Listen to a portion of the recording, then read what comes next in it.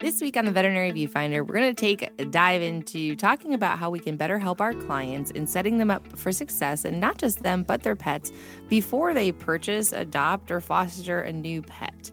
This week on the Veterinary Viewfinder, we're also going to take a little bit of a conversation turn into how we can help our clients know the best way to take care of their pets, in end-of-life decisions.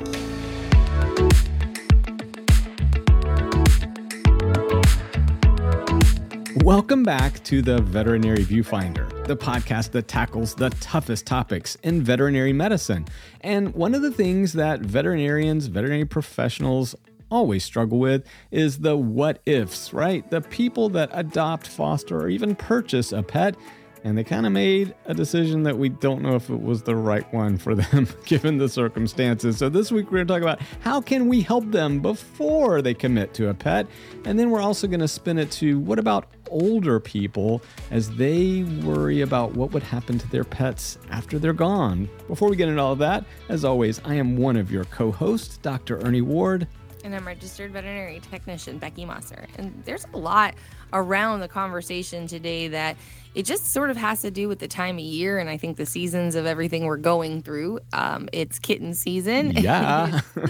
It's the virus that I hate to name season still. That doesn't ever seem to want to go away. So we know there's more kittens and puppies. I've heard this, Dr. Ernie, I don't know about you, I've heard this from all of my colleagues. They are busier than ever before, and they are seeing more and more puppies and kittens than ever before that are new adoptions and even fosters. Right, and that leads us to a big dilemma because people are adopting during the middle of a global pandemic, which means that they are kind of making decisions in a different way. Their puppies aren't being socialized in the traditional manners. Maybe they don't spend as much time with the veterinary healthcare team as we're used to and would like. So are we missing out on certain elements of the, I guess we should say, the early pet parenthood phase, right? I mean, so, how are we having these conversations? And more importantly, I think because so many people have adopted or fostered a pet during this pandemic, how can we help them make the right pet decision? Becky, I heard a friend of mine who works for another foster out west,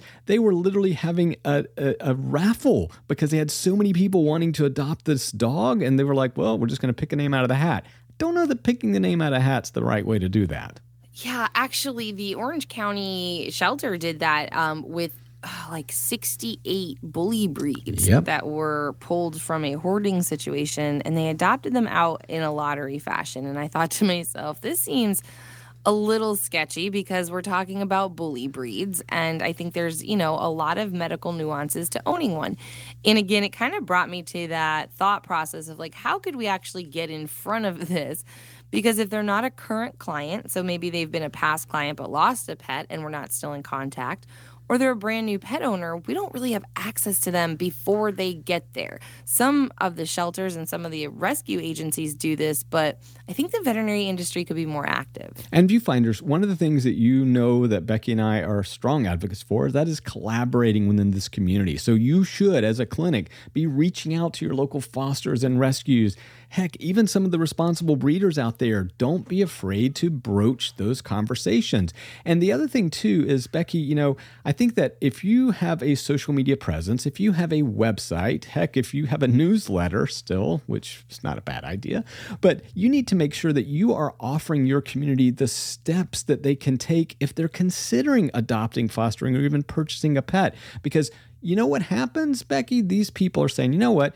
Hey, honey, let's get a dog. Oh, okay, great. Where do we find out? They go online. And so if your voice isn't there, if they don't even think to turn to you as a veterinary professional, guess what? We don't know where they wind up, but the World Wide Web is an awfully large place. Yeah, and it becomes the thing, and I hate to say it, but, you can't, Tinder your dog. You can't, because there isn't, a one date and you realize that you are not clicking. So when we have people who are just flipping through ads trying to find the right pet, I think we lose the opportunity for ones that may not be quite as visually appealing or without really getting in touch with, and this is my favorite thing, the why. And the what is it you're trying to get out of a relationship with a pet? Is it a running buddy? Is it a reading companion? Because they're two very different recommendations. Right. And so Becky and I have, of course, in our long and illustrious career, and some of ours are longer. I've been around a while, Becky, but we've written about this. We've done all kinds of media. But I would encourage you, the first thing Viewfinders Day for this solving this problem is to go on your website, on your social media, and create a simple blog post. And it says, so you're thinking about adopting a dog or a cat. Those are probably two separate blog posts, but you get what I'm going for. And you actually go through this little steps like Becky said. So what are you looking for in this relationship, right? Because at the end of this sort of content that you're going to create for your website and your social media presence, you're going to say, hey, I need a medium-sized dog, right? Or, hey, I'm looking for an older cat, because those things adapt. So that's the first bit of content, Becky, that I want our Viewfinder family to start there and promote, because at the end of the day, when people are searching for this type of information, remember that Google does tend to favor proximity. So this is also how you get new clients. Right. And there are going to be clients who are looking for a veterinarian knowing that they're going to be adopting and they're thinking about a new pet. And so considering building pre-purchase / adoption counseling into your services is not only going to appeal to those who are maybe like looking and think, oh, I don't know what this is, but it might be something that your current clients see. And then you get the word of mouth benefit, but it's an area we really need to concentrate. And then the other thing I think we can do, and we kind of alluded to it in the beginning, is go to your area shelters and talk to them about what they do. And if they aren't doing this, I think it's a worthwhile thing to ask them about and to offer services. Right. And I'll tell you too, there's two important things that Becky said there. Number one, this sort of service, it should be free. You know, if somebody's looking for advice on what dog or cat would be best for their home environment, you know what? That's something that you can have your veterinary technicians do. Those are calls you should readily accept and be happy to field, in my opinion. So, you know, Becky, I can tell you that in my years, I had some wonderful RVTs that this is what they did. You live for these phone calls. Sadly, they don't come that often. The second thing is the limit of the relationship between most veterinary clinics and a shelter / rescue involves what, Becky? Discounts, free stuff, right? And so we know that that's a source of friction for that relationship. What I'm saying is, no, I don't know that you have to give it all away or do a discount, although I think you should. But the reality is just starting to create those bridges, forming those relationships. I mean, Becky, you know, I think sometimes what happens, these rescues just say, well, you know, Dr. Such and Such, he's never supported us. And so then there's a negative, you know, sort of vibe out there. And I think we can do better as a community. Yeah, I mean, I think there's a lot of angles and there's a lot of different ways and relationships and means. And we all know that you and I did a podcast on how difficult the rescue and shelter world can be to penetrate in general. And they're very protective and for a lot of good reasons, but a lot of tough ones too. Right. Either way, you know, I don't really want to look behind in the future, or I don't really want to look behind in the past. I mean, and say like, well, you know, this is where we're at. It's more important to just like bridge those gaps. I know I keep saying it, but it's just like identifying where these are, because there is nothing worse than getting a new client. And I don't want to be judgmental, and I am not client shaming, but there is that thing about like an older lady, you know, like 70 or 80, and she comes in with this like 4-year-old German Shepherd. And I'm like, wait a minute. If this guy goes down at home, she can't move him. She can't get him out of there. It's not just even a matter of handling. There's just various aspects we need to consider. And there's so many questions we can ask and areas we can explore prior to bringing pets home to make these really great matches. And not to mention, we're also talking about the individuals who spend the most time with these pets. And so sure, maybe a pet is going to be shy at first, but they know they're really going to come out of their shell and be a great pet for, you know, these people or these kids or this family. And they're worth listening to, and they should have more of a voice in the process, because you know what? They've been loving these animals. They should have a little bit of, I think, you know, say and autonomy in where they go, knowing the best for them. Absolutely. And Becky, Viewfinders, you're going to relate to this story. Just happened to me over the weekend. Well, as we all know, this is the time when people graduate. Kids graduate from high school, and so they're going off to school next year, which means there's empty nesters out there, right? Yeah. Well, this weekend, one of my soon-to-be empty nester friends in the community sent me a long text message with a lot of pictures. And these are people that are older than us, but their only child is leaving for college. So guess what? Let's get a puppy to fill that void. And guess what puppy they got, despite not having a dog for decades? A Labrador. Now, these people are much older than me. And I'm like, wait, what? And so I texted them back and I said, that's great. Why'd you choose a lab? And guess what, Becky? Well, back when the son's name was little kid, that was our last dog. And I was like, that was 20 years ago. Your life has changed dramatically. So I really wish that I or some veterinary professional had the opportunity to kind of go through a checklist like Becky is proposing and say, hey, let's look at what fits best for your lifestyle. And honestly, as my wife and I were talking about it after this little text and then phone call, it was like, wow, they really needed a small dog because they're talking about traveling. And I'm going to tell you, it's a lot easier to travel with my two little dogs that are, 15, 20 pounds versus something that's going to be 75, 80 pounds. Yeah, and that's the thing we can kind of get in front of. And if people are going to be 100% sold either way, then course. okay, fine, we're not going to be able to help.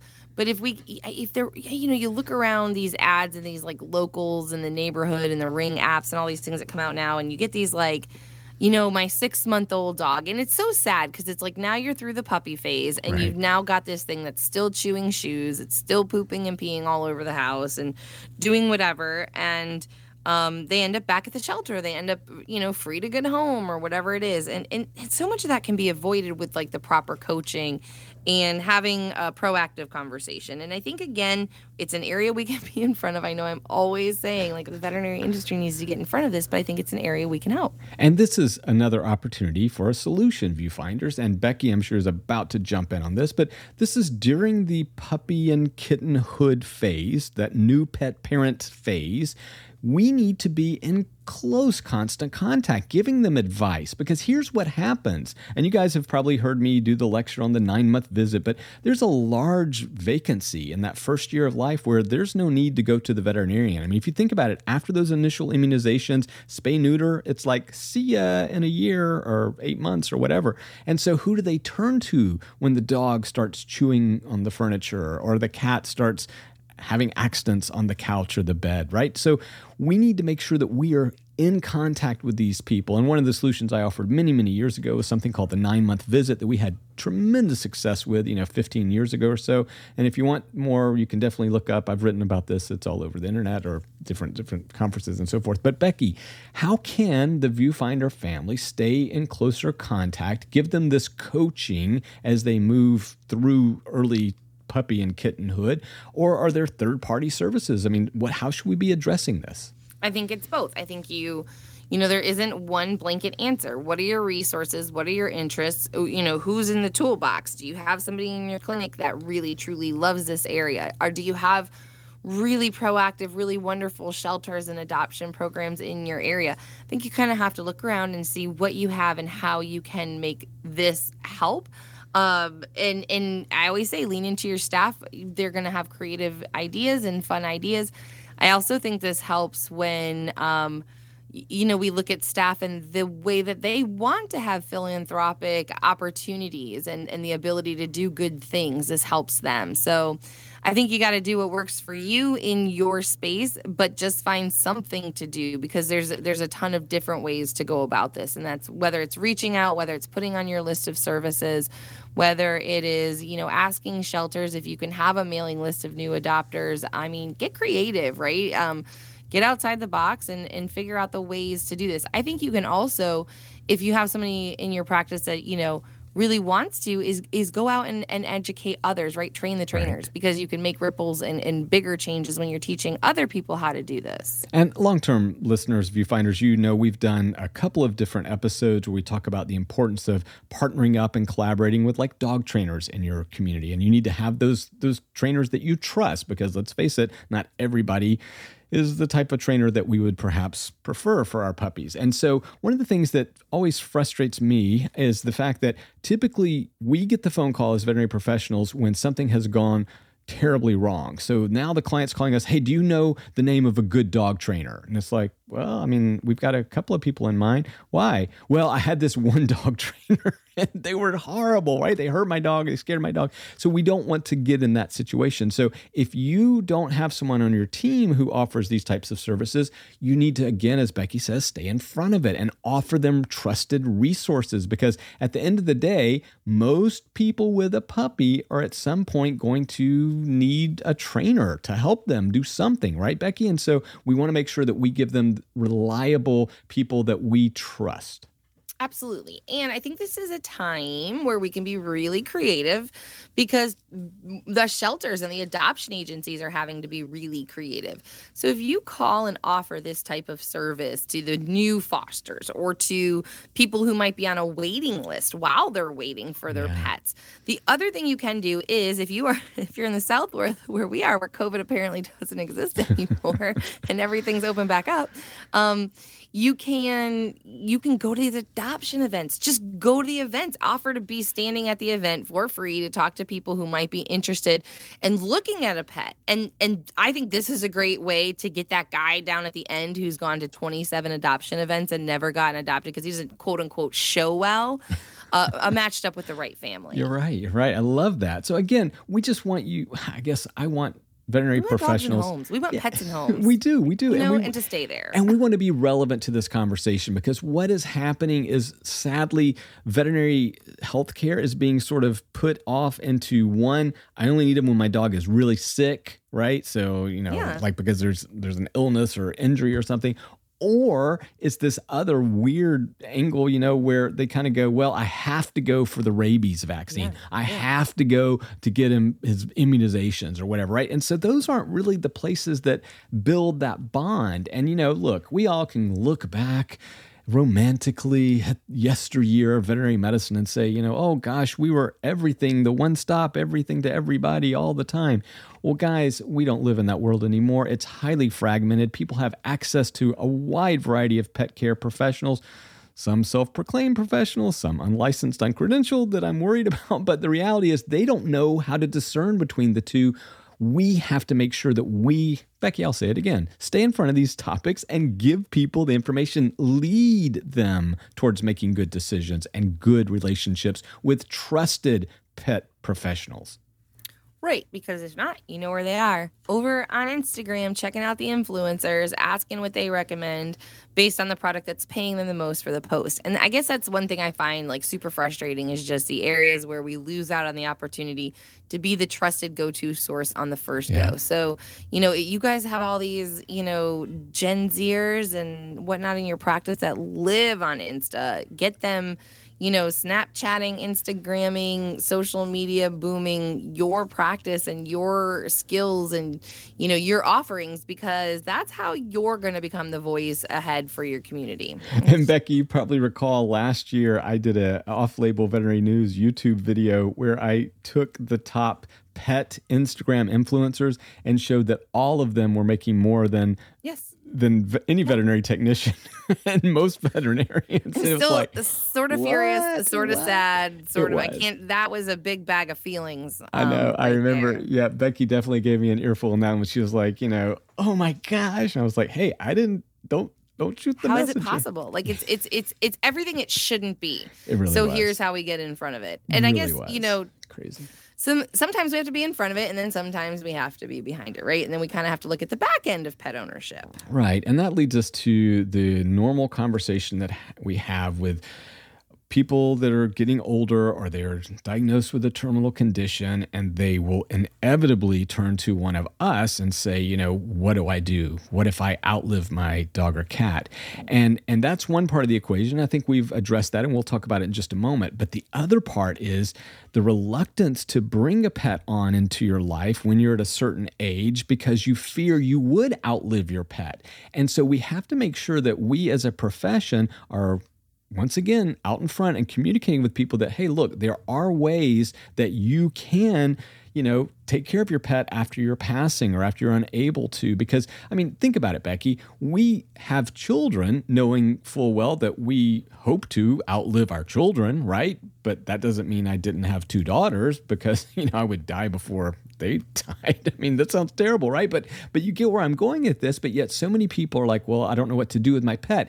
And I think that legally, and if you're clever and thoughtful, you can actually develop a plan if that eventuality occurs. Becky, I mean, am I making sense here?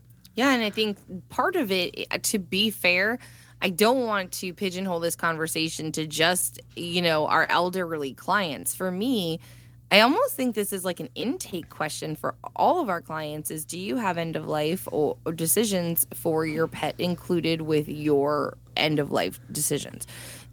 That wasn't eloquent, but you get my point. Yeah, because I do. It doesn't matter. I lost my best friend 2 years ago. She was 29. Right. I lost my mentor 3 years ago. He was 44. It isn't a matter of the elderly only. And I think it is a part where we can get people's wheels turning and thinking like, well, no, why would I worry about that? And kind of like, well, you have somewhere to put your kids and you have somewhere to put your house and you have somewhere to put your money. And if you don't, think about that. Right. That's a really good point, Becky, and I'll be the first to admit, like, our dogs are not included in our will. Now, basically, and we just had to redo this, and our legal team didn't bring it up. I quite frankly didn't even think about it, but now I'm like, I guess I need to make a phone call because you're right. Because I mean, and our children are grown, so they're able to make, so as far as the will transaction, really it was more financial, how that stuff would play out. But, you're right. Like, I would want my daughters to make sure that they had the ability to make decisions on our pets if something were to happen. And I'm assuming they would because it'd be part of the estate. But, Becky, I would want to make sure also that they were cared for in the fashion that I would want to ensure and make certain of. Sure. But then you have folks out there like myself who don't have kids. So as I age, I have a stepdaughter, and so I don't want to discredit that. But to the point that I personally don't have children of my own. And for example, my stepdaughter is in the military, and so she can't take on the 6 animals currently. And so then that's the other thing. After people pass away, they don't want their pets separated, and who's going to take on 6 animals overnight?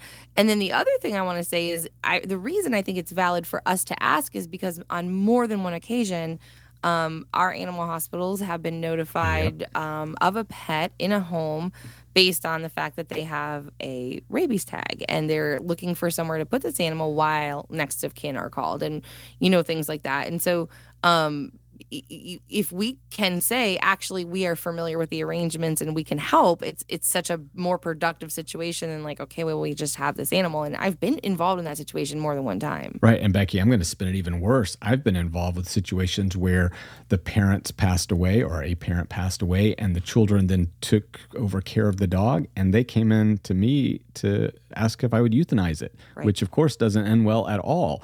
I mean, not for the dog because I refuse, but I mean, like that, I had a very, very serious, and I had actually their lawyer who was handling the estate, try to force us to do this, which you can't. That's just not going to happen. And so it was a bizarre situation. I'm sure other viewfinders out there have been in similar situations. So how can we avoid that? By having the conversations before the situation develops.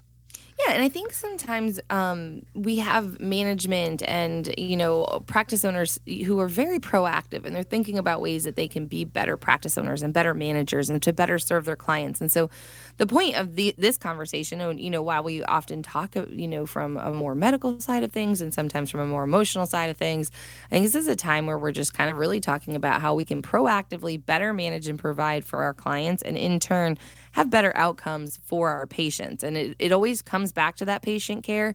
But I think we have to think of it on a higher level of the aspects of pet ownership that affect our patients' outcomes that we don't necessarily address with a stethoscope or diagnostic tool. Yeah, I love that. And look, we know that many of our Viewfinder family are at very high levels within veterinary organizations and at corporations. And so take this as a challenge. Like, let's say that you might be one of the largest, veterinary corporations in the world. How can you start to help us communicate this? Is there something you can put on your website or have your doctors and veterinary technicians communicate with? Because you're right. I mean, these aren't like fun conversations necessarily to have, but maybe if there's a checklist on your gigantic website, and when you do the intake that you actually say, well, what about, end of life type of decisions? I think it's brilliant. And why aren't we having this conversation more frequently? I think we're too busy in private practice, but hey, you big wigs at these big corporations, make it happen. Yeah. And I think that at the end of the day, we're all looking ways to be better than yesterday. And so that's what we're here for. We're just trying to, flesh out some of the areas that we think we can improve and we can address issues that we see arise and we hear our colleagues talking about that are causing problems, stress, empathy, burnout, those types of things that they definitely don't have to if we get in front of it and just be better at what we do every day. Well, Viewfinders, how are you getting in front of this topic? What are you doing during the pandemic to help with socialization? Are you able to get in front of fostering decisions and adoptions?